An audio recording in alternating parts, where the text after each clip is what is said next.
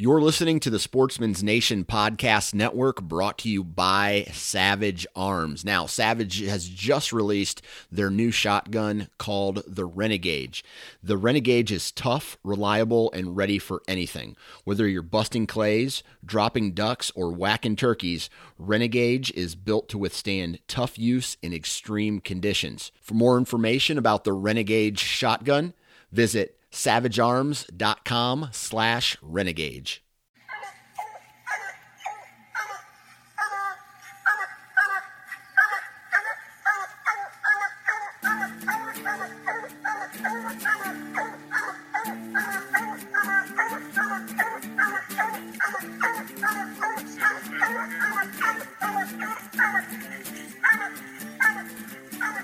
This is a Houndsman XP podcast with your host, Steve Fielder, and me, Chris Powell.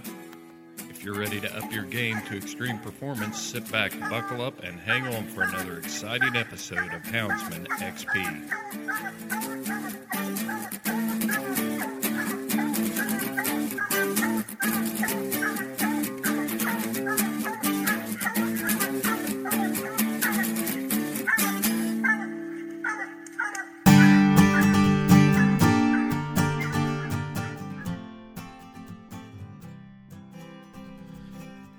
On this episode of the Houndsman XP podcast, we have got Seth Ish and his daughter Izzy and his son Eli come on the podcast and talk to us about those Red Ruby hard time English dogs. I think you're really going to enjoy the podcast. It's Seth and I have been friends for quite a few years, and if you're an English fancier, then you're going to hear some names that you're pretty familiar with and names of dogs that you recognize that the Ishes have been hunting for a number of years.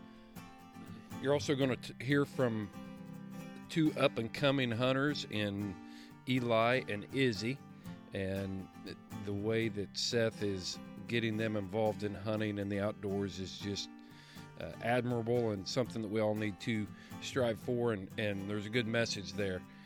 But this is just a good old-fashioned conversation, tailgate talk with a few coon hunters that are talking about old times and the history of dogs and stuff like that. Before we get to that interview, make sure you're checking out W Hunting Supply. DUSupply.com is where you can find all of your hunting equipment needs, Garmin, anything you need to keep those dogs in the woods. You can find it at W Hunting Supply at DUSupply.com. Also, check out our friends Freedom Hunters. It's a tough time out there for everybody, and we talk a lot about how we can make a difference, and there is a way for you to make a difference with Freedom Hunters. You can find their link from our website.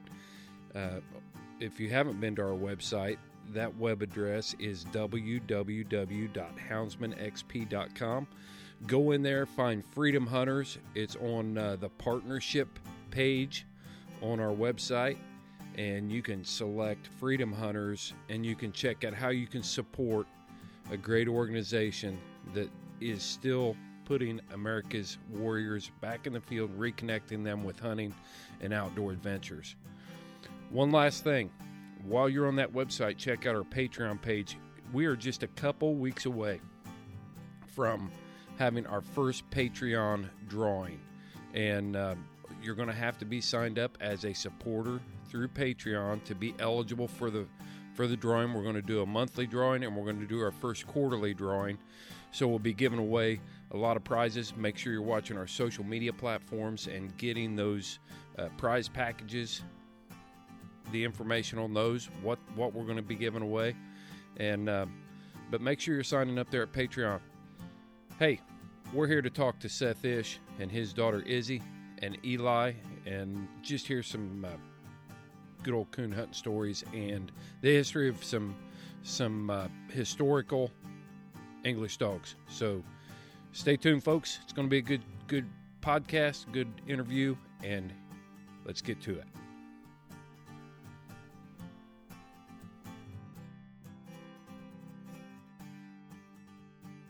There's no doubt. I mean, this is a scary time, and it's a deal where a lot of people are running scared, and I think the media is doing a lot of things to fuel that fire. But I agree. You know, they want to focus on the negative all the time. Part of it is so that people are aware and they're not reckless. I mean, you can't really blame them when you see a bunch of kids down on the beach in Florida acting like nothing's going on, and then bringing that crap home to grandma and grandpa, if it's possible. So, you know, a little bit of common sense would curb a lot of this. But I saw a thing on Facebook the other day. It's like, if common sense is going to solve this problem, most of y'all can't handle that. We're in a bad way. Yeah. This is an uphill. This is an uphill battle. It's been like a extended spring summer vacation, because they just canceled schools here, you know, for the rest of the year. I think they did it 2 days ago, and so it's a extra long summer spring, I guess. You know, way to look at it. So. Well, they've been cheating the kids on summer for the last 5 years anyway. When we were kids, you got out on Memorial Day and didn't go back until Labor Day, and these kids get like a month and a half off if they don't have snow days. And then, you know, then you're that's no summer vacation. Heck, that's like a long spring break or something. Spring break. Yep. Yeah, I agree. You can't even use them to work in the garden with only a month and a half. I mean, you need a good 3 months of summer slave labor. They've been working on my sticks. I need them here a little longer yet. So yeah, that'd work out great. That's right. Yeah. Teach them what the good old days are all about. Yeah, they learned yesterday after about 3 hours of picking up sticks. I said, well, you only got all day tomorrow to do it. You'll be done. So, you know, we had to talk about that. That was one of the things where the kids, all of them would go out and I'd have them do stuff like that. And I was like, you can either get this 1 hour job done in an hour, or you can do it for the next 3 days and turn it into 25 hours. It's up to you, but it's going to get done. Yeah. Exactly right. Yeah. Well, we've got thumbs down. Do what? Eli's over here with his thumbs down. Oh yeah, imagine. Yeah. So, Seth, I'm glad that you decided to come on the podcast and talk to us today, and I'm glad that you got Eli and Izzy in here, your kids, and I haven't talked to Eli since I was up there hunting, but it was like. I keep track of you on Facebook and stuff. I keep track of Izzy and her hunting and stuff too. So we stay connected that way. But so how's everything up in the hinterlands of the Great White North?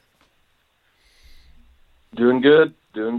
Just not going anywhere with all this stuff going on. Just we've been fishing about every day and just kind of doing outside spring cleaning and treating some coon evenings, and about it. Yeah. Yep. Well, let's get some proof that Izzy is on here. How you doing, Izzy? Are you doing good? Yep. Good. How old are you now, Izzy? I'm 11. 11. But you're going to be 12. When are you going to be 12? In July. July. So that's coming up. And then Eli, how are you? Good. Good deal. How old are you now, Eli? About ready to turn 7. Getting ready to turn 7. Good deal. Next week. Oh, that's coming up right now. So do you guys like, Seth, you guys just moved to a new house here not too long ago. And Seth, Eli, you like where you're living now? Yeah. What's your favorite thing to do there? Besides work. I know you like to work. No. Probably ride 4-wheelers. Ride 4-wheelers? Yeah, talk a little. Move a little closer to the phone and talk just a little bit quieter. Ride 4-wheelers. Okay. Have you got room to ride 4-wheelers and stuff there? Yeah, we have a lot of paths. Cool. That's good stuff. What about that pond? Do you catch any fish in the pond? Oh, the one day I did not catch any. Yeah. Just one day? That's a pretty good pond then if you only have one day where you didn't catch any. So Yeah. There's a lot of fish in there. good. Have you jumped in the pond yet this year? No. You know, I'll tell you a funny story. We've got a pond here, and my daughter's birthday is March 25th, and our ice is usually gone by that time if we have ice that year. But when my kids were growing up, they had a tradition that on Emma's birthday they would go up and jump in the pond on March 25th, and it was cold, cold. Have to do that next week for Eli. No. That's right. Today, what's wrong with today?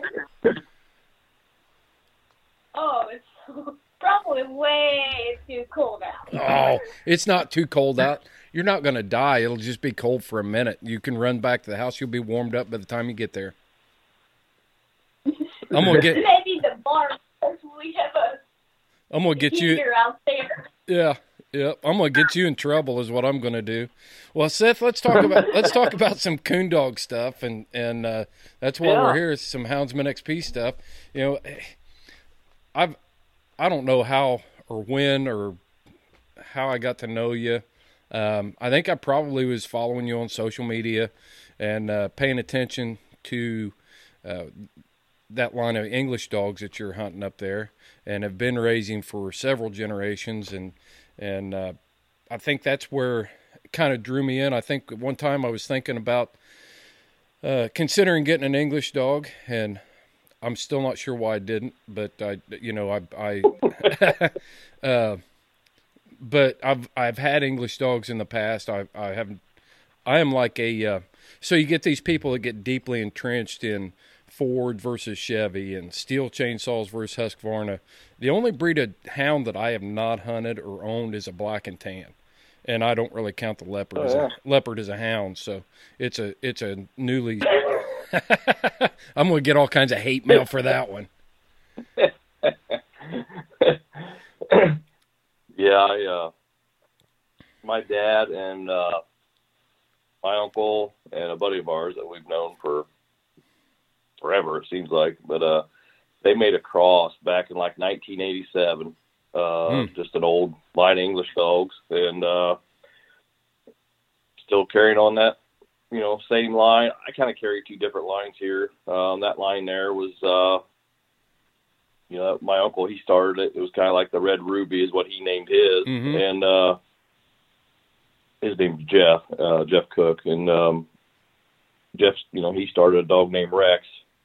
And my dad had one. His name was BJ, and everybody around here kind of had one of them, from that cross. And your dad's name is Steve, right? Steve, yep. He's 73. He's still hunting, and but he had one of them, and my Uncle Jeff had one, and his dog name was Rex, and so I kind of grew up a lot hunting with Rex, and just a stay put tree dog, didn't matter. I mean, just pressure proof. I mean, you look it up in the dictionary, that was him. I mean, hunted with him for years. I think he lived to be like 16 or 17 when he finally passed away. But I've kept that line going. And by doing that, I got a dog named Ringo. Well, let's back up. Let's back up because I want to know where the Rex dog came from. What's behind him? There was still some blood you see today. It was the Bescher's Blue Boy 2. They call it Junior, what most people call him. And they bred him the Indian Creek Windy. And, you got some hard time spec, just the old foundation, English dogs. And, spec was spec was controversial back in the day, though. Yeah. I had an English female that was heavy spec bred. She looked like a spec bred English dog. She had a red head and blue body spots, and a hard tree dog. She was extremely hard tree dog, and so yeah. So yeah. Spec. Let's talk about spec a little bit because we may have some listeners that don't know some of the history on that. And we're not trying to be controversial. We're just trying to be factual on Spec. And you probably have more information and know more about, how he became an English stud and stuff like that. So can you kind of give us an overview on it anyway? That was a little before my time, but I am friends with Ed Bates on Facebook and talk to him now and then. Super nice guy. So I'd probably have to get old Ed, get a little better info. But, if I remember right, I think he was registered as Walker than English. Mm-hmm. I'm not sure on all of that, but, man, he's just everywhere, in the background of these English dogs. And wouldn't have been for him and Junior, I don't think this breed wouldn't be where it's at today. The whole breed itself. But those are my, about my two favorites, was those two. They just, to me was get deep, they like to be alone. That's what I like to hunt. That style hound, still hunting that style now. Yeah. Yeah. But, and we'll talk about Crow, I'm sure, later on, but that's the thing I remember about Crow is, when you turn him loose, he's looking to get away from you and stays busy, moves around good, and comes up with a coon, and he doesn't care if you have to walk 200 yards or if you have to walk 2 miles. He's going to go do his thing. Yep. That's what I always strive to keep here. Susie and Ringo and Pearl and Charlie, all them dogs. That's pretty much how they was. And the Hawk dog we got now, that's how he is. You cut him and throws dirt in your face and couldn't be alone somewhere in the world. And but yeah, going back a little bit there, about that cross, I got that Ringo dog back. I'm thinking it was 1998. Mm-hmm. He was a little bit shy of 2 years old. And I remember hunting him one night for my uncle, and he was 5 months old. And I could never imagine sending somebody out that was 17 years old with a 5-month-old pup saying, hey, go hunt him tonight. Right. And but I flipped him. I believe I flipped him 4 times, and he treed 3 singles in a den. He was 5 months old by himself, nothing with him. Yeah. And I was all pumped. And the next spring, I ended up getting him bought.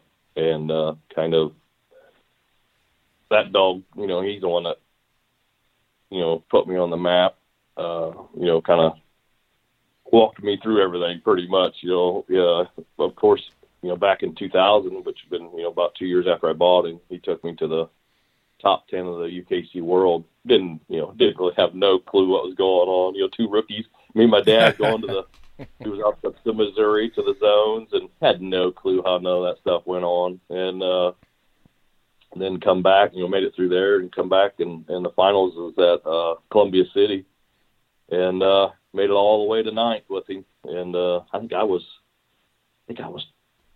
20.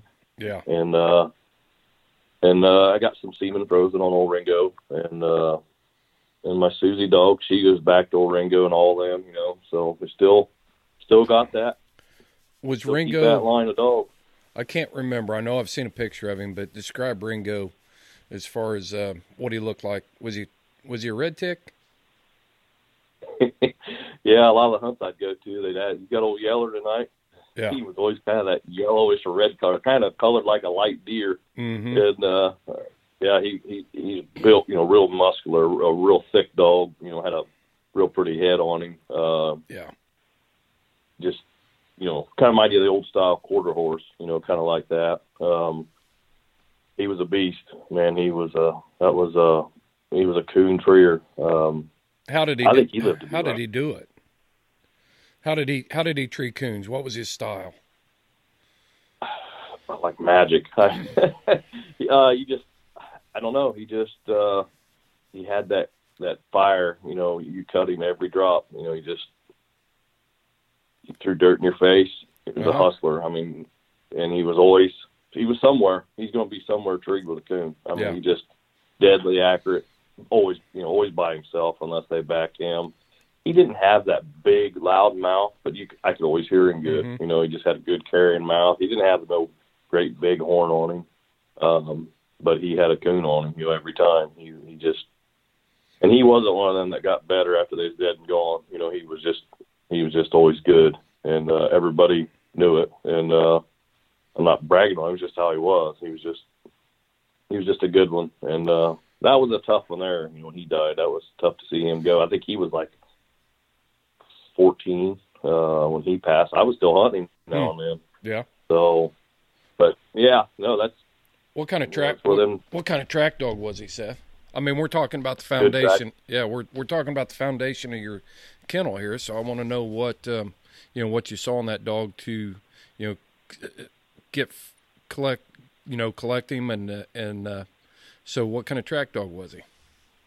Yeah, good track dog. Opened up good. As soon as he smelled track. As soon as he smelled track, I would say he was medium nosed dog.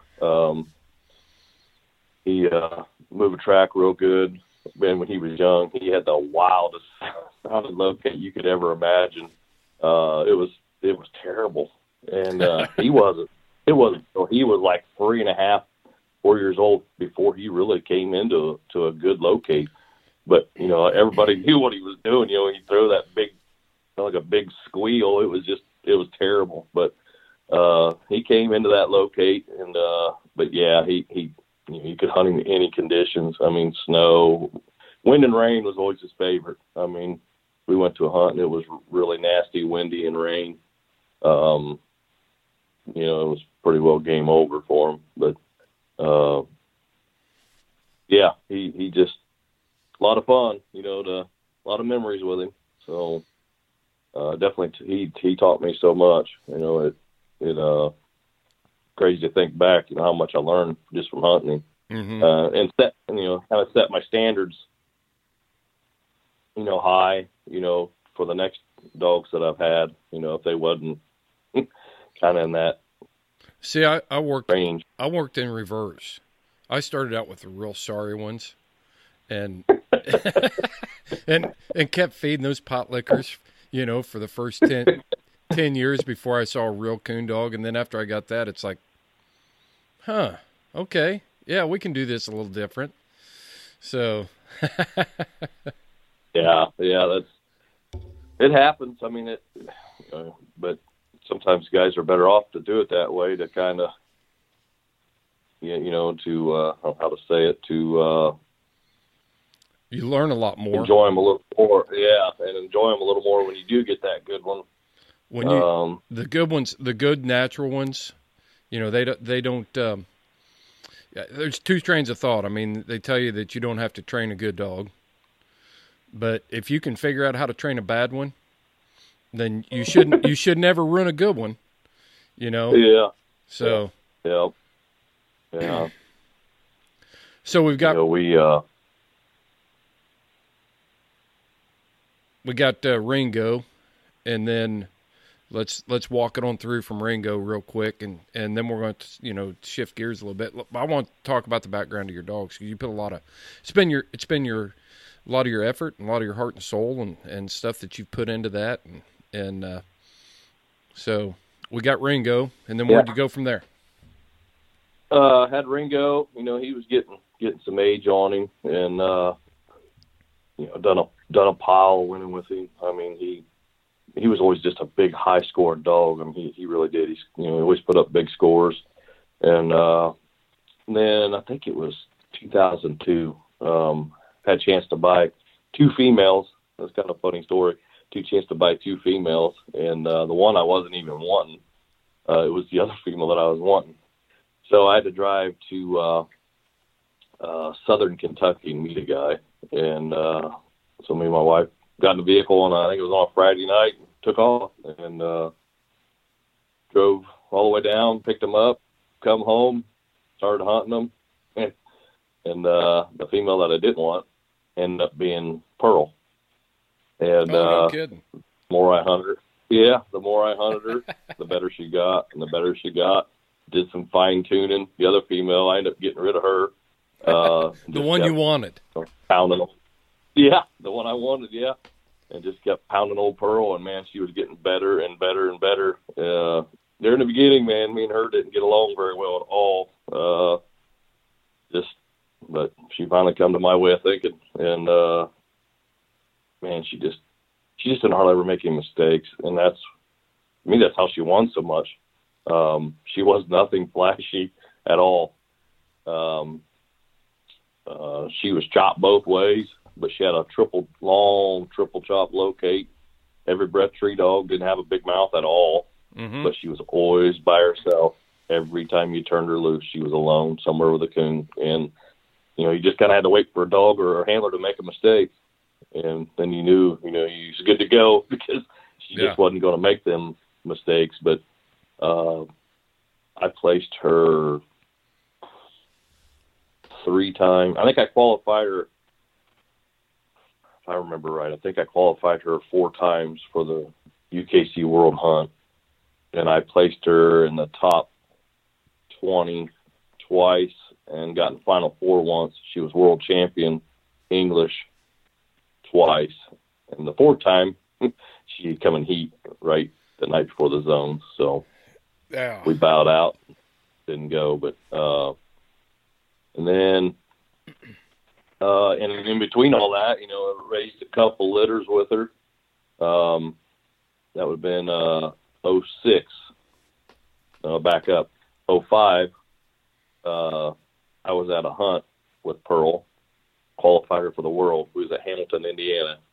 And I was walking in the door, and Shane Groves was walking out. And he stopped me, and he said, "Hey, found you an English dog you need to buy."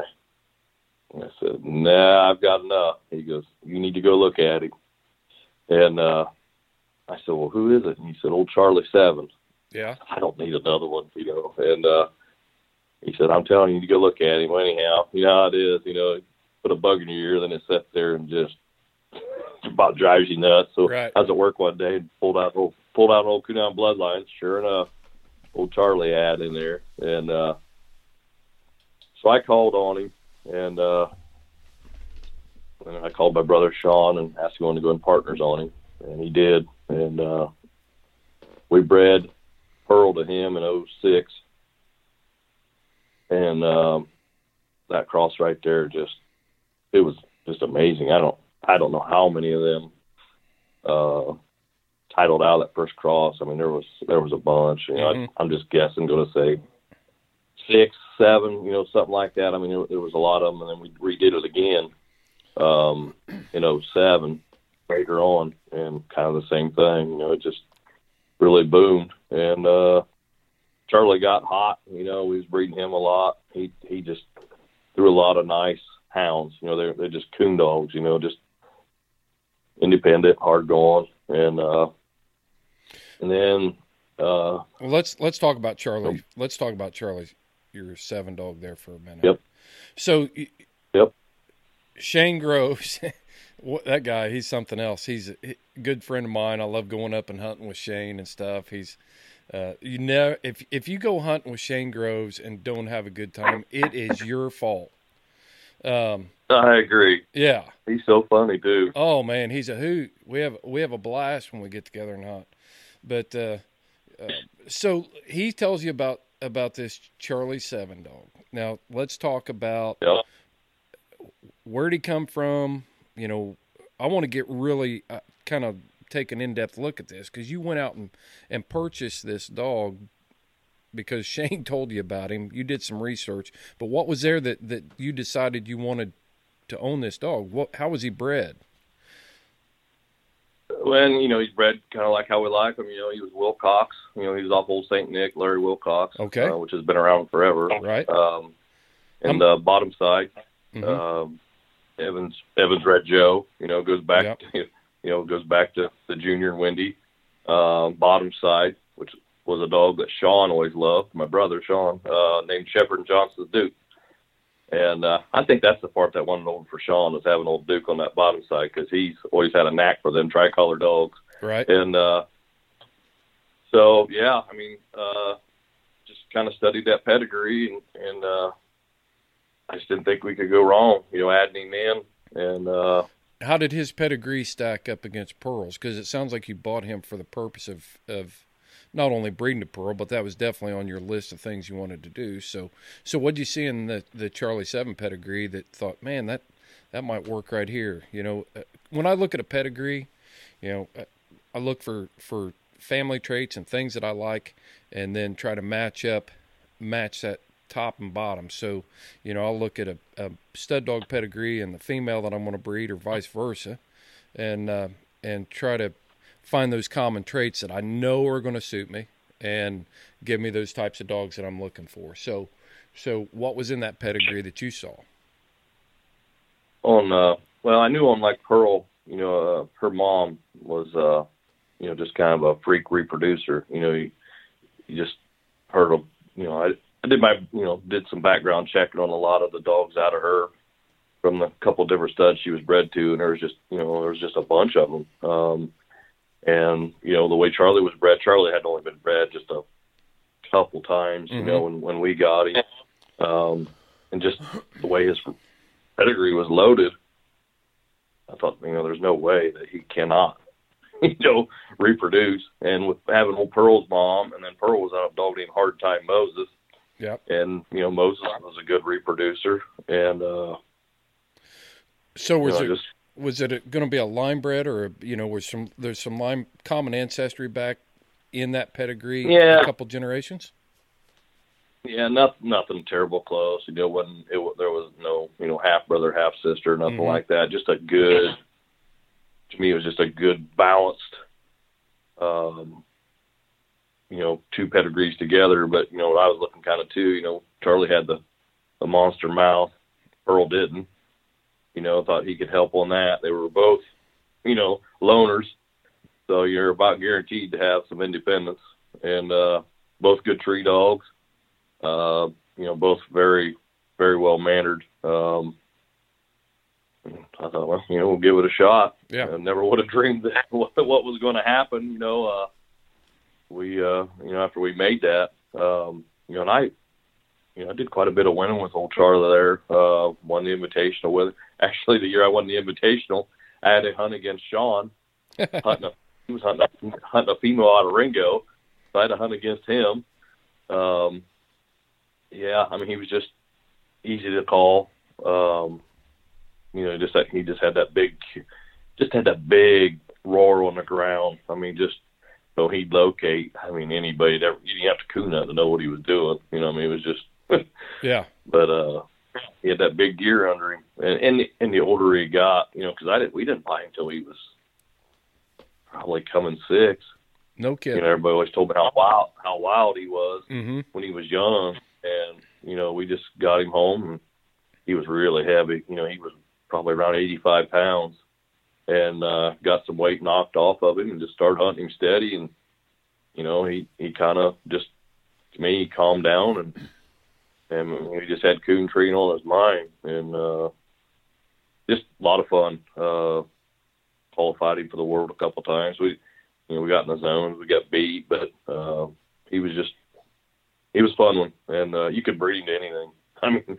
Anything, and he was going to throw. But he, I don't know how old he would have been. His health kind of started getting bad, and just kind of breeding a female here and there. And a guy brought a female up that was a really good reproducer, and he couldn't get the job done. And I said, I got another male over here, that we've just bred him once. I said, pups are young, showing good promise, and that was the Hoss dog. He was off of Charlie and Pearl. And that female's name was Kay's Red Lady. And okay. When we made that cross, when them pups started getting old enough, the first cross from Hoss was just on fire, and almost every one of them pups in that litter was cranking. And I told Sean, I said, I think we might have something here, and it just he just exploded too. He was just like 7. You could breed anything to Hoss, and he just threw. They were real young. They're very independent. But he I think he ended up siring about 250 pups. But what was that? Hoss did? Hoss sired 250 pups? Yeah. Wow. Yep. I didn't realize you'd bred that many females with him. We would have bred a lot more, and kind of the same thing. He ended up getting prostate cancer really bad, and we didn't even know it. He acted fine. Went out there one day and took him over to Beitzel's to get him collected the second time, and Dean held up they kind of collected him in that bag. He held it up. He says, "He's done." Yeah. I'm like, "Oh, yeah, did you get much?" And I looked, I'm like, "Oh boy!" And that beaker in that bag was clear full. Here was prostate fluid. And wasn't long after that he died, and he was only like 8 when he passed away. So I mean, and I think he's got over 50 pups that are titled, or somewhere right in there. He's at least at 50 pups. Right. Right. And I think he's the only English sire to produce 2 PKC Platinum champions. Yeah, we can. So you've said it a couple times. You talked about Pearl's mom being a reproducer, and then you talked about Hoss's. I think you said Hoss's dam was a reproducer. So, how much stock do you put into that female? And the reason I ask that question is because it seems like you always get this big debate, and with dabbling in some stud dog business a little bit. One thing I've noticed about having a stud dog is they'll get all the credit and all the blame, regardless of what you breed to them. You breed a good one, you breed a female to them, and they turned out superstars. The female gets very little credit, but if you breed that female and you end up with duds, then you get all the blame too. So I'm curious what your opinion is. You've been breeding these line of dogs for a long time. Tell me what your opinion is on the importance of the female that you put under these studs. A lot. I think you got to have a female with a good, proven reproductive background. Where the mom was a good reproducer of your female. But I've bred 2. Already 2 of the best coon dogs together, and it was a dud. I mean, you just stand with your mouth hanging open, like, what the heck? How did this happen? But yeah, it's there's times it's a guessing game. Like with Charlie and Pearl, it was like hitting a lottery. With them 2. I just went by pedigree and how they were in the woods, and who would have ever guessed that those 2 would have been put in the Hall of Fame by the English Association. It was a big honor, and both of them the same year. Just still in awe over that. But anyhow, they got to have, like Pearl's mom, and I didn't know this when I bought her, but after, looking and checking with different people, with dogs off of Pearl's mom, seeing, what a good reproducer she was. And the way Pearl was bred, I thought, well, maybe we got a chance here. And just, when I bred her to Charlie, I would have never dreamed it'd been what it was. But yeah, we, there's 3 of us brothers. There's me and then Scott and then Sean. Right. And all 3 of us had one of those, and then my dad, he ended up getting one a couple years later, and that was pretty neat, that we all got one from that cross, and all of those were titled except Scott's. He ended up dying at a vet's office, and he needed 5 points to be night champion, or all of us would have had a titled dog from that, and that goes to show, how dominant a cross that was. But to find a good female, that reproduces like that, that's hard to do.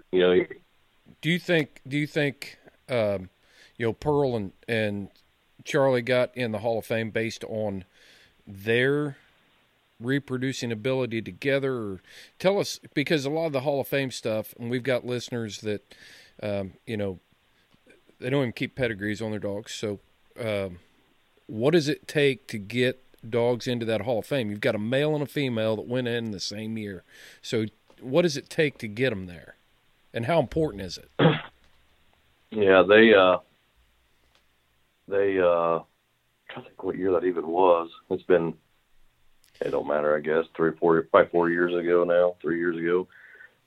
Time goes so fast. They both had good hunt records. They both did a lot of winning. Mm-hmm. I know that goes into play there, with Pearl, being in that world hunt, 05, 06, she was world champion English, and then 08, she was, gotten that Final Four and placed third. Charlie was, he won there at English Days, a few different times and gotten the world hunt there a couple times, the zones, and just, won the Ohio State hunt and different things like that. And then, reproductive part of it, it just, to me, it takes a combination, of winning and reproduction. Mm-hmm. Yep. And I think that's so how important is that for your breeding program, seeing those dogs in that pedigree? Do you try to go back to that and capture some of those traits, concentrate your breeding there? I mean, it's a rare thing for you to have. It's a rare thing to have a male and a female in the Hall of Fame, but then it's also even a rare thing for it to happen in the same year. So, what are you doing? What are you doing with that fame and fortune right there? You just bought a new farm. I know that. We've been blessed. And you're on the Houndsman XP podcast. That's the biggest. Yeah, that's the biggest prize. Is look where it got you. You're right here on the Houndsman XP podcast. Yeah. Well, and to pause the dog stuff for a minute. Appreciate what you guys do. For this, because getting the coon hunting out there and letting people listen to it. Because man, it's tough. It's tough to find land to hunt and to get people to let you go and be on their property at different hours of the night. And it's getting tougher and tougher every year. And everybody's got to take care of other people's land and respect people and don't drive back. If it's muddy or stuff like that. Right. But if you guys doing this, it's awesome. Getting me and Eli, we was listening to one of them podcasts earlier. It was an older gentleman. I think he had blue ticks. I'm not sure, but he was giggling over here because the guy come out and told him he made him some raccoon from the night before and ended up being goat meat. And so you get with both my kids, they just downloaded it earlier. And right. Was it our latest episode with Nubbin Moore? Yes, that's who it was. Yeah. Yep. Nubbin was a UKC rep, and he was also he won Autumn Oaks with the black and tan down there. I think he's moved on over to the dark side. He and Steve Field are both, for some reason, have walkers now. I'm not sure why, but so and that's a joke. So there's plenty of good dogs of every color, and like Ed Vance says, he says I never saw a good dog that was the wrong color, and I agree with that 100%. But we'll get to that. I want to talk to you about your family and what you guys are doing up there. Let's get through this. These dogs. With Charlie 7. What are you guys hunting now? You guys just purchased a new dog. You and Izzy are partners on the dog. Is this is this your first partnership with Izzy? Yeah, we've had a few of them together, but okay. This was definitely our biggest purchase together. But we you asked earlier about this line of dogs, and we try to keep the two lines. We try to mix them together. As far as like going back to old Ringo and a buddy of mine, he's hunting a Grand Night right now off some Ringo semen. Mm-hmm. Izzy had bred her female that she had here. Oh, she had her for a few years. Her name was Lucy. Right. She's a pretty good reproducer. She was off a Hoss, and we bred her back to Ringo semen. And so there's still some old Ringo dogs still out there doing some winning. But like Hawk, he's the one we just bought. I bought him, he's actually off a Hard Time Awesome. Me and Izzy went up a little over a year ago and hunted with him. tried to buy him then. He looked really good that night. Mm-hmm. And didn't get him bought, and we ended up buying him here 1st of December. And he's off a hard time also, and then on the bottom side, he goes back to old Charlie, sees grandson, old Charlie 7, and he also has Pearl's mom on the bottom side. No kidding. And then a dog named Stone Cold Nick, which would be off of St. Nick, and Charlie was off of St. Nick. Yep. So, how your wheels get turning. I'm thinking, well, awesome. He's a very good reproducer. You got Pearl's mom. You got Charlie down there. There's just multiple in there with him, and I thought we could add him in. You never know. Never know for sure what you're going to get, but I've had pretty good luck with that line of dogs. And never, to me, it doesn't hurt to have a little Charlie and Pearl's mom in there. So no doubt. So we bought him, and we bred, I think, four females to him right now. We got latest one we just bred Eli's female. Eli wanted to breed his female to him, and she's off of Hoss. So okay. The way she's bred, we're gonna have 2 shots of Charlie 7. You got 2 shots of Pearl's mom. You got Pearl in there. Well, Hoss in there. If I'm gonna get an English dog, I'm gonna buy it from Eli, because I already like the way that sounds. Sounds like you've got. I think Eli's making some good choices that are going to carry you into the future there. He's a smiling. But, yeah, I think everybody else is thinking that too. And like I said, you never know. But, the way we had, pretty good luck with that, I thought, Eli wanted to breed her to him. And I thought, well, I don't think you can go wrong. And right. I think was it last week we bred her to him? And I think we've booked 9 pups already. So must be catching some eyes. But Eli, what are you going to do? Yeah, we're going to. Eli, what are you going to do with all your money? Keep it. Keep it? That's a smart move right now, I can tell you that. There's no doubt. So let's talk about something, because how long have you been breeding this line of dogs, Seth? I'm going somewhere with this question, but just give us some background. Yeah. Myself, it had been about 98. 22 years. But, but my family has had, like the Ringo, Rex, all that, since 1987. We've kept this alive on that line there. 33 years. Yeah. Okay. Yeah. So yep. Tell me what it's taken for you to be able to – we talked about this a little bit yesterday, but tell me what it's taken for Red Ruby, Hard Time English to be successful, to stay competitive, to keep producing these types of dogs. Obviously, you can't do this by yourself. So I thought that was something we could talk about, was your feelings on that subject. Yeah, it takes a lot of help. From outside people, believing in your line of dogs, and them taking them to hunts and giving them a chance and training and, pushing them. That's a biggie, met a lot of people through this. I mean, a lot. Just had a guy call me the other night that I drew back in the later, like 2008, and, hunts Walker dogs, and he booked a pup, and just we reminisced over that, that hunt there. But yeah, it takes a lot of help. I got a great family that hunts, and we try to help each other out. Got a good understanding wife that she knows what I do. So yeah. So he's good about that. But yeah, dad, brothers, they just still hunting. My dad's 73. He's still hunting. Currently looking for a good dog for him right now. His female passed away, but yeah, you just got to have a lot of help.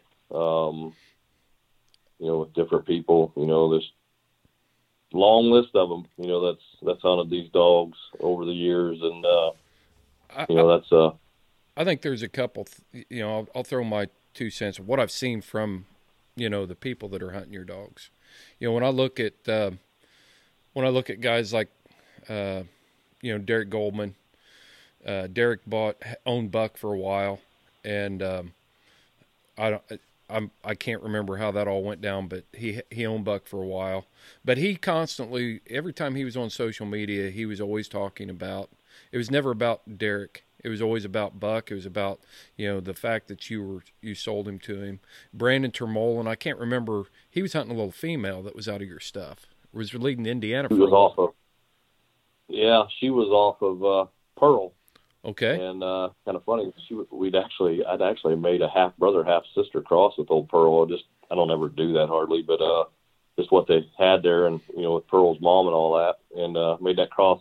She was kind of getting some age, had a little trouble, and there was just a couple, 2 or 3 pups that lived out of that. Mm-hmm. And that little female there, her name was Heidi. Right. She was a good one. And yeah, she was a good one. I put her drew her a couple times, and she was a nice outfit.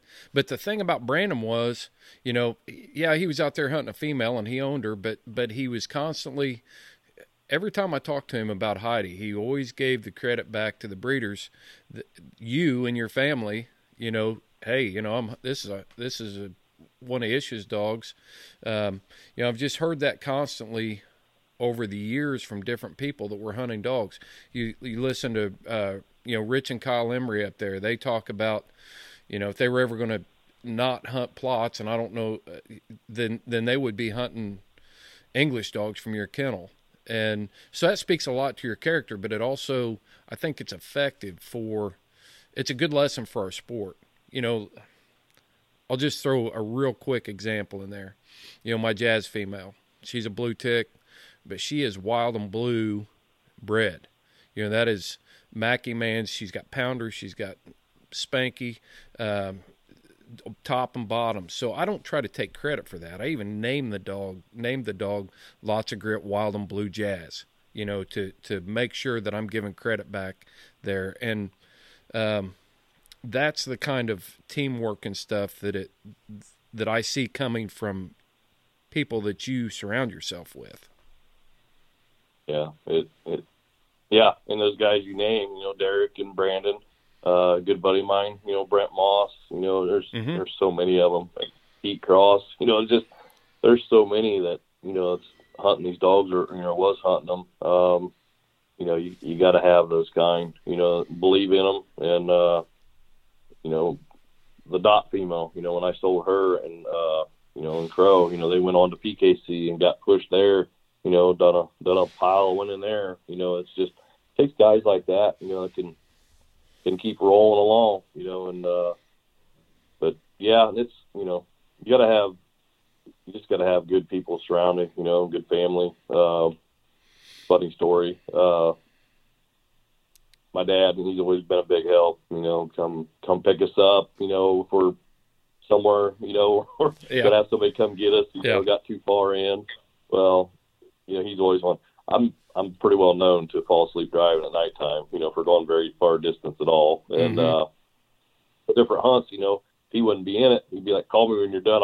I'll either ride along or drive you up there. And I don't remember. I think I was at New Knoxville one night, Ohio, at a hunt, and I had to guide. Didn't have enough guides. I come back, guided, and won the hunt. My female blew out at the end.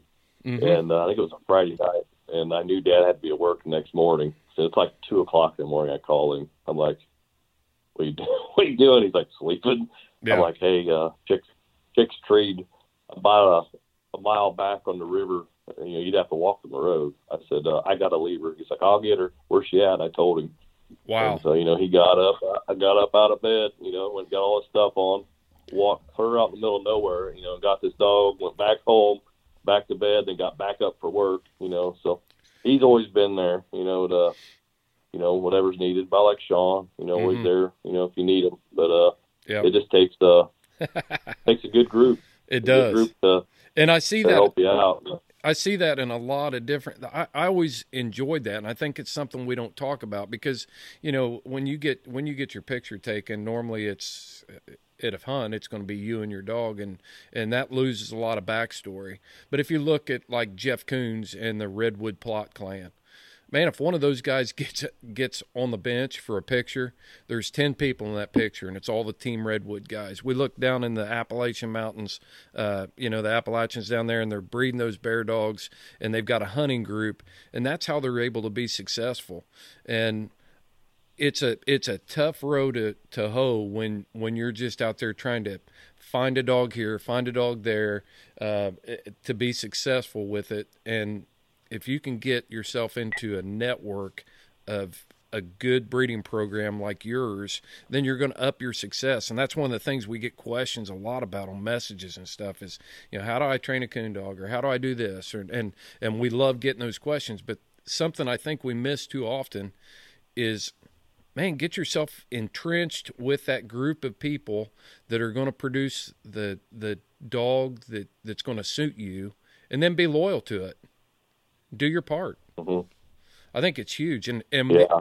The other thing we talk about, and I don't mean to dominate it here, but I want to comment on your dad getting up, in the middle of the night. And he's what did you say, 73?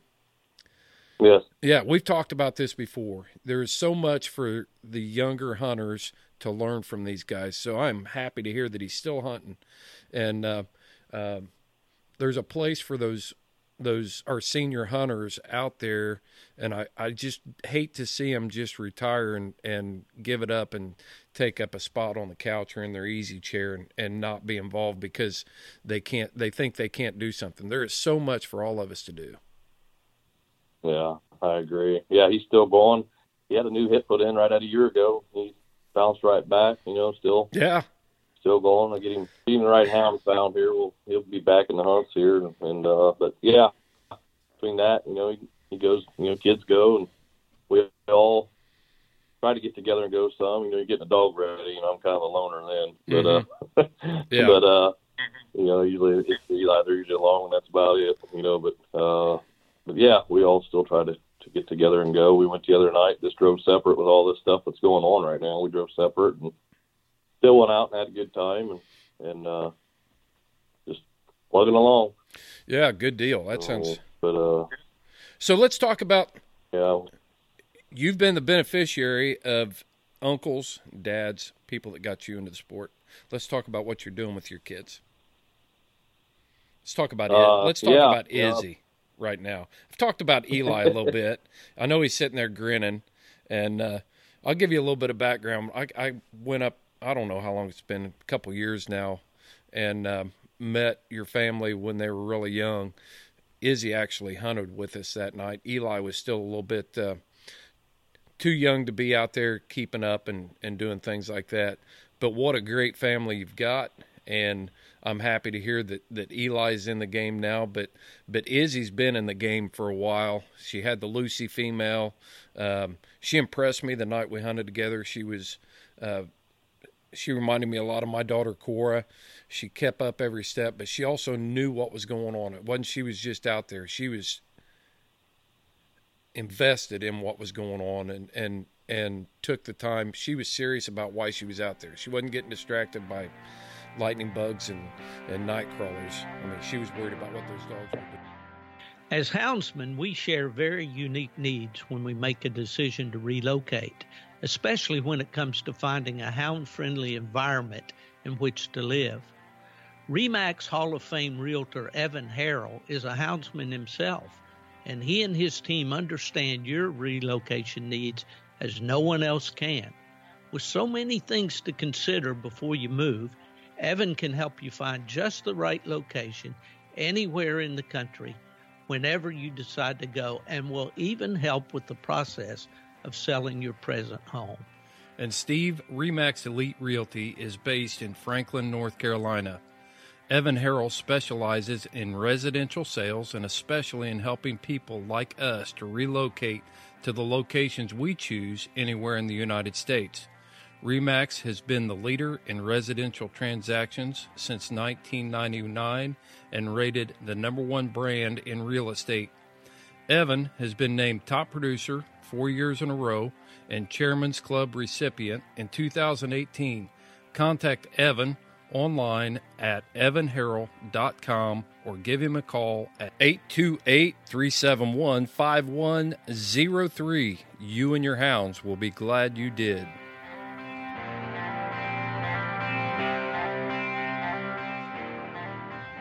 Yeah, I started her going along with us pretty young. We were just talking about it. Was it last night? Yeah, last night we was talking about, when she started going along. And I said, I can remember the first place we ever took you. And it's kind of funny. It's right in the backyard where I live now. Mm-hmm. There's about a 50-acre woods there. We come in from the other road. My wife was along, and I had my little chick female. We cut her in there, and she just went about 100 yards and treated coon. And I remember I carried her in there. She was so tiny, carried her in there. And it's just like that kind of set her on fire. She just always wanted to go. I can remember night guys coming here and we go to leave. She'd be standing at the back window. We had a church pew there, a small. She'd stand there looking out the window crying every night. And, then just, got bigger and bigger each year and just, would, like in the summertime, I've always been off on Fridays. And I can remember we'd always go in and go to sleep, early evening and sleep for a couple hours and get up and hunt all night. And we've always done that. And then she got big enough, she's learning what the dog was doing, which dog would strike, and kind of teaching her how to call a dog, and when she had to call them, and then started putting her in some youth hunts, and she just started winning. She's very, very competitive, and just kind of started winning. I think female she had named Star. Is that right, Star? Yeah. She won with her at English Days and youth hunt, won the whole thing. I think that was about her first big one. Then she got to go to the Youth Nationals. That'd have been two years ago. She plays ball from May till October, and we was in the middle of ball season. Yep. And we went over to Salina at Youth Nationals, and she was hunting buck, and pretty well had him dialed in. We had her dialed in, and we just kind of doing some mock hunts, and certain times you kind of had to listen to him, but he was so easy to call. I mean, he's had that big. It'd be hard to find a dog with that locate like he has. But it was on Friday night, and it was so hot. I'm thinking it was like 90-some degrees at hunt time. It was just miserable, and she stood out in front of the cast, and I just stood to the back, and she called him, for what he was doing and when she needed to, and just had a lot of comments that night, how well she knew, and how I didn't have to help her. Right. And, right. Well, let's talk to Izzy a little bit. I want to talk to Izzy. Okay. There you go. Izzy, you remember? Yep. Do you remember when I came up and hunted with you guys? It's been a few years ago. I brought Big Country. I brought Big Country with me, and we hunted. What's that? The bear rug you brought up. Oh, the bear rug. You brought your dog bear rug, yeah. Oh yeah. I forgot. I had to pick up that rug, and I was hauling it around the country with me. Yeah, I went up to just north of Portland there. What's that tannery up there? I can't remember the name of that. You remember what it is, Seth? Was you at Monroe? Is that where you had it done at? Probably. Harvey? Maybe. At any rate, I pick up the bear rug, and then you and I decided to get together and hunt that night. So I was hauling dogs and bear rugs and all kinds of stuff. So I think I might even been headed up to Burkholders after that. I can't remember, but yeah, it was. I looked like a gypsy on the road. But you remember, Izzy? Do you remember? You guys cut a female loose with Big Country that first time around. Do you remember that? It was Lucy, yeah. Yep. She was, yeah. That was Lucy. Yeah. Yep. So I want to know, we also hunted another male pup later that night, which I remember that dog's name. Do you remember what that dog's name was? Was it Earl? It was Ugly Earl. And I thought, man, Yes.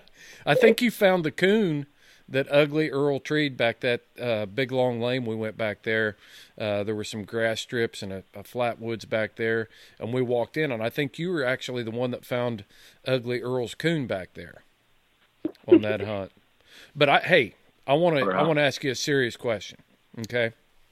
Yeah. So you've been doing this long enough now. You've done some winning and some youth hunts and stuff like that. What kind of dog do you like to hunt in these youth hunts? I like the ones that just get by themselves and have the coon. Okay. Do you like a dog that strikes pretty quick? And, you know, how important are strike points to you? I mean, as much points as I can get, really. Yeah, okay, that's a good answer. You want to get all the points you can, and that means you're going to win when you can do that. So, Yeah. yeah. Do you like a dog that really goes deep, or do you want one that can tree coons around you, or what are you looking for there? That will, I don't know, just tree a coon close to you if they have to go far. Okay. Yep. Well, if they're going to get those wheels under them and go deep, they got to have a pretty good mouth on them. And if I remember Lucy, she had a pretty good mouth, but she didn't have to go real deep to tree coons either. We actually split treed on our first drop and each had a coon, but she was actually closer than Big Country was. He's a more of a deep and lonely type dog too. But you bred Lucy a few times, didn't you? Yeah, I think twice. And what'd you breed Lucy to? The first time was Ringo. Yeah. No. Buck. So it was 3 times we did it. Times, Yeah. So first time was Buck, and then Ringo, and then Charlie 7. So you bred her 3 times? Yeah. Okay. So the She wasn't a very good mother the first couple times. Okay. Okay. So the Ringo cross and the Charlie 7 cross would have been semen pups then? Yeah. Okay. All right. So when you bred her to Buck, how many pups did she have? I think 12, and kept 3. Kept 3. Okay. And did you keep any of those pups? Or did you sell them all? We kept one, but we kept one. How did the other... Passed away very... Okay. All right. Did any of the pups out of that litter make coon dogs, or what kind of success did you have there? The Cooper. Yeah, Cooper, he's owned by Jared Lehman. He's kind of southern Indiana. I think he lacks 400. I think $400 from being a PKC gold champion. He's a night champion. He's been tearing it up with him. He's done really well. Let's get with it, Jared. Young guy. Yeah. It's kind of hard right now because these daggone hunts are all shut down. But yeah. Let's get a gold champion out there for Lucy and Buck and Izzy. Yeah, them two have been a good team. He's done very well. Yeah, he just sent me a text. I don't like not going to these hunts. He said I need $400 and he could be done. Yeah. And so yeah, we just didn't have very good luck with her being a very good mother. But she did produce Cooper, and man, he's just been on fire. And Lucy's off a Hoss, so yep. Keeping that still in there, keeping it in the family. Izzy, yeah. So when you bred to Charlie 7, that was, or did you breed to Ringo after Buck? Ringo. Okay. All right. How did she do with that litter? Was that, did she keep any of those pups? I think she kept like 6, I think. Yeah, 5 or 6 probably. Yep. How'd that cross work out for you, Izzy? It was okay. Did you keep anything off of that litter? We didn't?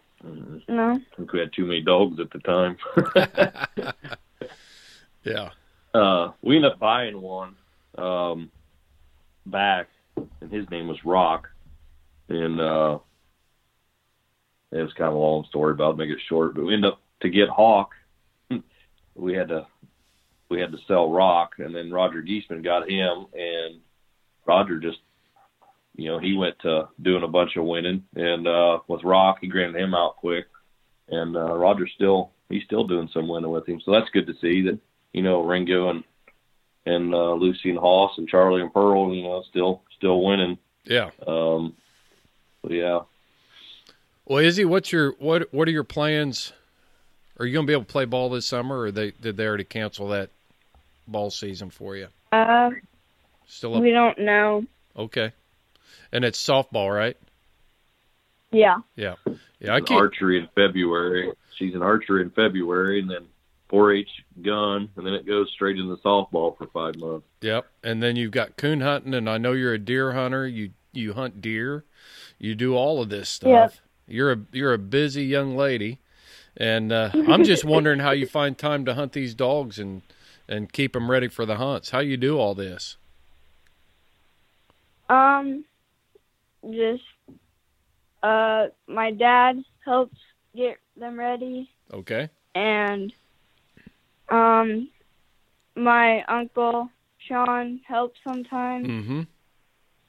And there's some nights where we don't get home until 1, just getting them ready. Right. Yep. And make sure you keep your dad awake on the road when you guys are out there hunting, okay? Yeah. Yep. Keep poking him in the ribs and talking to him. And the most important thing, though, is someday you're going to need to remember all these people that have helped you get involved in all this stuff and helped you with these dogs. And I think you will, because I know your dad and I know your family, and I know you're going to remember all the help you've had along the way. So yeah. Good luck in the future, Izzy. I hope that you have a lot of success with your hounds, and I'll be back up to see you once we can not social distance or figure something out and defeat the Kung Flu here, so that we can get together and start hunting again. Eli, I want to talk to you for a second. Can I talk to you again? You still there? Yeah. All right. So what are your plans for this year? What's on Eli Ish's agenda for 2020? You going to start hunting dogs in youth hunts, or what are your plans? You think I'm too young to? Well, it's up to you. I don't know. I've been wanting to for a long time. Yeah. Yep. In all your 7 years, you've been waiting for this, haven't you? Yes. Yep. Well, I'll tell you what, that's going to come soon enough, but I bet you're going to catch some fish and ride four-wheelers and hunt when you can. Is that the plan? Tell him what you got last night. A brand new helmet light. Ooh. It's not a sunspot, is it? Yeah. Oh, so you got a really good brand new helmet light then, right? Yeah. You'll have that thing worn out between catching night crawlers to fish with, shining coons across the pond dam back there, and coon hunting. You'll have that thing worn out by fall. You'll need another one. Yeah. Right in everybody's eyes. Yeah. Yeah. Yeah. Gosh. That thing's got a laser on it, right? Yeah. It can go 2 miles. Yeah, lasers will actually go until they hit something. They'll go to infinity, but pretty impressive. But yeah, you probably won't be causing any trouble. Have you got any cats around there? No. No cats? Okay. Well, No. does your grandma and grandpa or anything have any cats? No. Do you go to anybody's house that has cats? I'm trying to give No. you something to do here. All right, if you see a cat, No. if you see a cat, you shine that laser out in front of that cat about 3 or 4 feet, and he'll chase that little red dot all over the place. It's crazy. Yep. Me, Mom, and Izzy were riding 4-wheelers, and we went through a one path, and there was a cat, and Yeah. yeah. Yep. So you do see cats around there occasionally. All right, buddy. Well, hey, Yeah. like I told Izzy, I'll be, as soon as we get through this coronavirus stuff, I want to get up there and hunt with you guys and see you again. So, Yeah. Seth, we talked a little bit. We started down the road, talking about the future of hunting and things we're seeing. Right now is a pretty perilous time for our culture and our country. But UKC has shut down all operations and everything like that. And I asked you this question before. We've talked about this before. But what do you see happening if competition coon hunting doesn't exist anymore? I'm still going to coon hunt. Just we all enjoy it, and just kind of a peaceful, relaxing time, or try to make it that. If it all stopped, tomorrow, the competition-wise, I'd still go, and still keep my kids going and try to keep, a tradition going that, my grandpa started, years ago. Kind of go on that a little bit, if you don't mind. Yeah, you guys do a tribute hunt for him up there, and I'd like to talk about that. Yeah. We my grandpa, he'd been my mom's dad. He got my dad and several people into coon hunting, he didn't competition hunt. He got his boys, all 4 of his boys, into hunting, but he didn't competition hunt. He just hide hunted, and he supported his family like in the wintertime. That's how he supported them, and he slaughtered the coon back then, and didn't have these style of dogs now. He probably wouldn't approve of them, right? But if to me, if it wouldn't have been for him, none of this would ever have happened. With me hunting and winning and going with my uncle and my dad, taking my kids, it just, I don't ever see it, happening. Right. But so about 2005, he passed away, I think in 02 or 03. I think it was 03, and I thought, I got to think about it. So we put together a little memorial hunt at my place, and there was 10, 12 people come over and had some food, just had a little shed there, right? And did that for a couple of years. Then I built a barn there at our other place where we lived at, and we moved it in there. Of course, the hunt grew, and now we're going on, this will be year 15 for it, and it's just grown and grown. Where I'm at now, got a bigger barn, and this year that barn was full of people. We have kind of like a buffet line for food, and just a good time to get together and hear some old stories from back. I never got to hunt with him, but he was retired and didn't hunt anymore, just gotten too old. But to hear them stories from my dad hunted with him a lot, but to hear them old stories, hunting with a lantern, one of them big 2-cell flashlights, and what he drove. He always drove an old car, dogs in the back, and stuff like that. But to hear them guys sit there and talk, and man, you can hear a pin drop some of them nights to them stories going on, just the old days, and no worries, but it's kind of probably my favorite hunt that we had, memorial hunt we had was, I think it was 3 years ago. It was me and my uncle. He don't hunt or nothing. He would just go along, and my cousin and me and Izzy, and there was another cousin was along, and we all pack in these vehicles. There's usually about 10 big groups of hunters that go out, and there's guys that stay back and play cards, and we try to be back. We got to be back at 11, and we was about halfway through this hunt, and I turned my Susie female loose. She was, what is she going to be, 12 here, but I've done a lot of winning with her over the years. She's she's tied right there with the best I ever had. Mm-hmm. And we cut her loose, and man, she just goes down the edge of this woods right off the road, strikes, comes treed. And hey, don't get no easier than this. So we pull up, and I told my uncle, I said, hey, your turn to shoot. Nah, go ahead.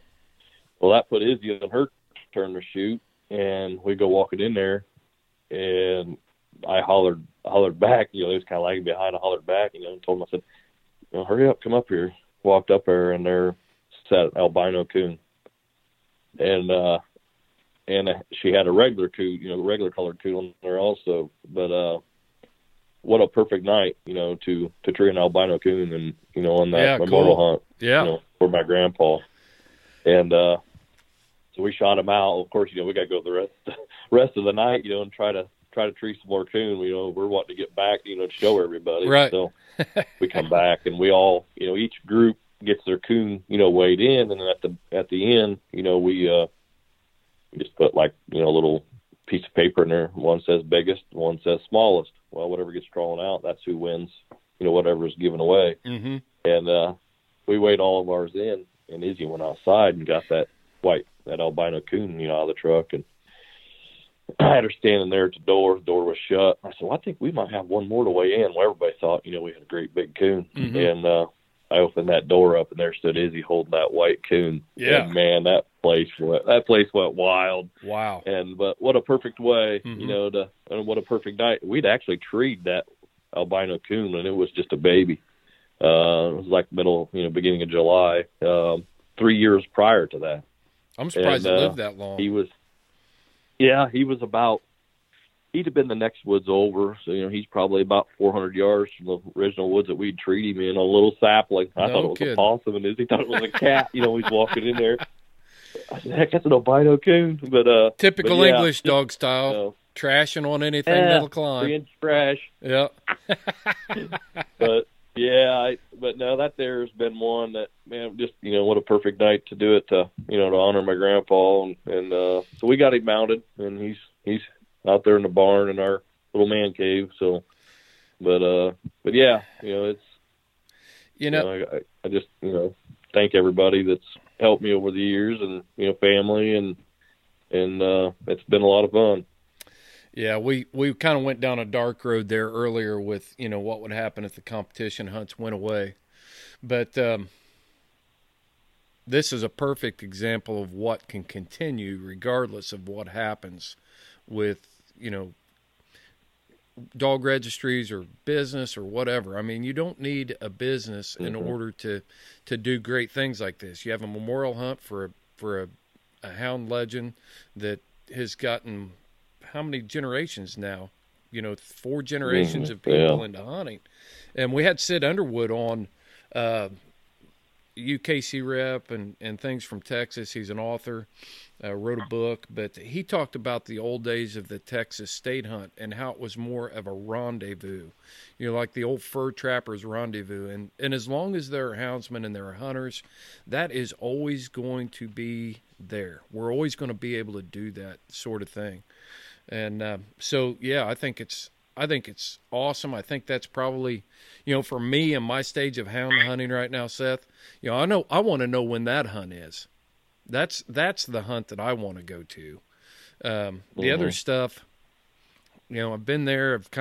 I haven't always, you know, I've been to a lot of the bigger events and stuff, but that sort of stuff is going to keep hunting on the landscape and in the future for us, regardless of whether you can compete for trophies or whatever. Those sort of things will. How can you go wrong with that? It's a family or you know, family event. You've got your kids there. What an awesome deal. So when is that? When is that memorial hunt? It's usually sometime in November. You know, it's usually when we try to have it. It's kind of we go to Tennessee for a week deer hunting. So it's we kind of got a plan, you know, around that. But, yeah, it's usually sometime in November. And, you know, there's people there that didn't even know him, but they know me, you know, or my dad, or, you know, and they just kind of come there, you know, to honor him and enjoy some good BS and food and, you know, just, it's a good time. You know, there's been nights we've walked out of that barn, you know, 3 or 4 o'clock in the morning, you know, just sit out there talking, and yeah, it's fun, and but everybody always looks forward to it every year. So well, make sure you have to come up. Make sure you keep me in the loop. We'll stay in contact. But I'm serious. I'd love to come up there and attend that hunt. I know, like Matt Lingo and Limberlost does a Fred Lingo Memorial hunt. People that have really made an impact on the sport, and they get a good gathering there. But we don't always give enough press for that. It's never miss the opportunity to post a picture of a Winter Classic champion or stuff like that. That's all important, but we don't get enough press for these types of events that I think are going to be the mainstay into the future of our lifestyle. Yeah, and I think another thing is, and I'm guilty of it as well, is, if we don't try to, if these organizations don't try to get, some more youth events going, I don't know. It's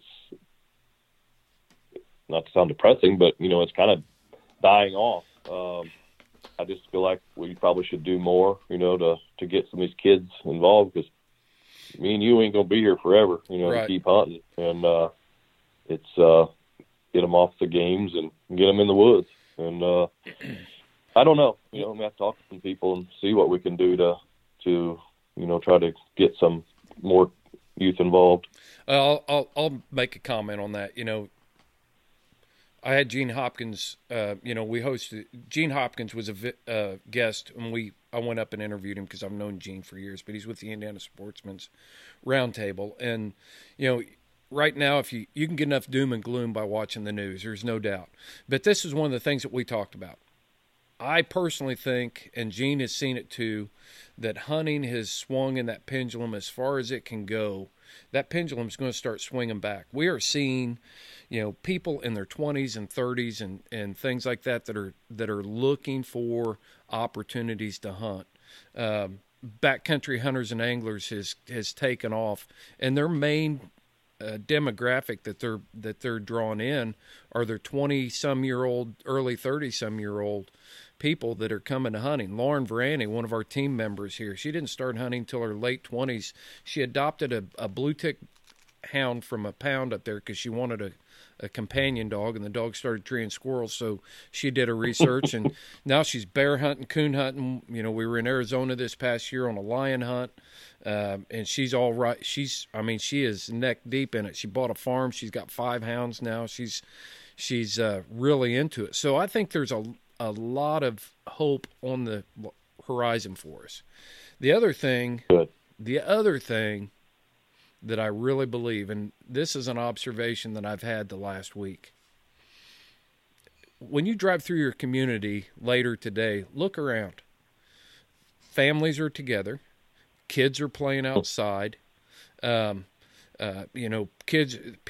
are actually breaking the ground and planting gardens. The older men are sitting on the adult men are sitting on the porch.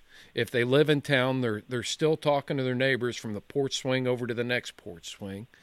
I think this is a golden opportunity for our culture to recapture some of the things that have made this country so great. And I think that is right at our fingertips, and we can capitalize on this. And I think hunting can even capitalize on it more, because I don't care if there's beef in the refrigerated section at Kroger. I know how to get meat, and I can butcher my own right here. So you got some goats? Well, we don't have any goats anymore, but if it comes down to it, I was in the business long enough. I know how to poach. If it comes down to that. Yeah. When it gets to that point, agree. When it comes to that point, God put this landscape on the face of the earth for us to use, and all us country boys, hunters, fishers, anglers, we know how to make food out of this land, and we can feed this country on that if we have to. Yeah, I agree, and like you said, just the last few days, I've been off work here, and just doing some stuff around the house and, fishing and just kind of enjoying it out here. It kind of makes it, not saying this going on is good, but kind of makes it nice to slow down and just enjoy, you know, a slower pace, you know, and kind of like, you know, your grandma and grandpa, you know, the way they was, you know, just not running all over and, you know, nonstop on the go. Right. So, Well, you talked about games. Okay. So here's what happened. I'm guilty of this too. So you're going to work all day. Your wife's going to work. Both, you know, a lot of families are dual income families, so mom and dad are both working all day. You go to baseball practice with your daughter, and she takes, you know, your son to someplace else, and you come home and you pass each other, and then it's like, whew, man, I'm worn out. So the kids aren't worn out yet. You know, they're getting there. But so what do? They go in and they play the Xbox, or they play the PlayStation, and you know, a lot of people get in that rut and that habit. But what we're seeing now is mom and dad are home all day now, because I know several people that aren't going to work just like you. And they look at it and they think, you are not sitting in front of that TV all day. And they force them to go outside. And now kids are finding out, hey, riding a bike's not too bad. You know, going fishing isn't too bad. Playing with the neighbor kids isn't too bad. You know. And if you're playing baseball or if you play badminton, you can social distance during badminton. yeah, no kidding. That's maybe that sport will really take off again. Oh man, but it is a good wake up call for everybody. I think it is. I mean, it really is. That's the point I'm trying to make. I agree. Yeah, no, I agree. And yeah, you're getting to spend some good time together, and which we always do. You know, it's, you know, usually evenings we go hunting, and especially in the summertime the kids are off. But yeah, I guess this is pretty much summer now. So yeah. They try to keep me out too late at night and get up too early in the morning, but now relax for a while. So I think our kids, and we're going to look back on this thing 20 years from now, but our kids will remember this time in their life, and I bet they'll remember it if they're being involved in the things your kids are. I think Izzy and Eli will look back on it and say, you know what, it was a rough time. I realize that now, but it was probably one of the best times I ever had. And I heard that from my grandfather during the Depression, and people that I know that lived during those times. You know, they didn't know they were in trouble. They were just living life, and they enjoyed it. So I think it'll be, when we get on the other side of this thing, I think it's going to be a great thing. We needed this somebody to hit the reset button on this culture. Well, they hit her. I agree. I agree. Yeah. Well, hey, we've preached on that enough, and Seth, I'm serious. We try to bring the most dedicated houndsmen to this show to share their stories with our audience, and I've always considered you to be one of those guys. Regardless if you'd ever won any hunt at all, you know, just your dedication to your breeding programs and the way that you're carrying on these traditions and the things that you do within the coon hunting community.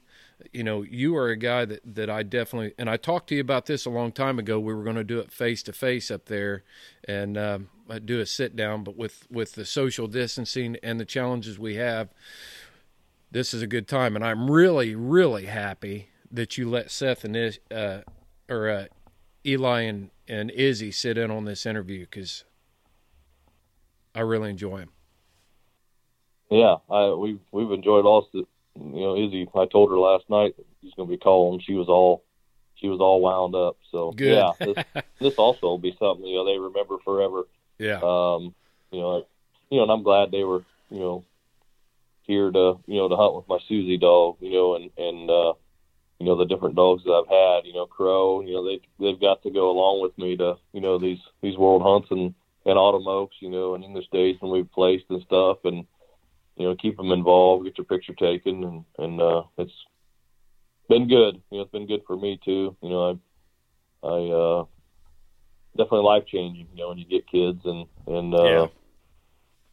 try to hunt and all that stuff. But with them being involved, that sure makes it a lot more fun and a little easier to leave at night and go. So, and if your kids are involved and your family's involved, it makes it it's easier to justify being involved. You know, that's one thing with my daughter, and I burned my son out at an early age because I was way over the top on that stuff. But and he's just a different personality. But, you know, Cora was like Izzy.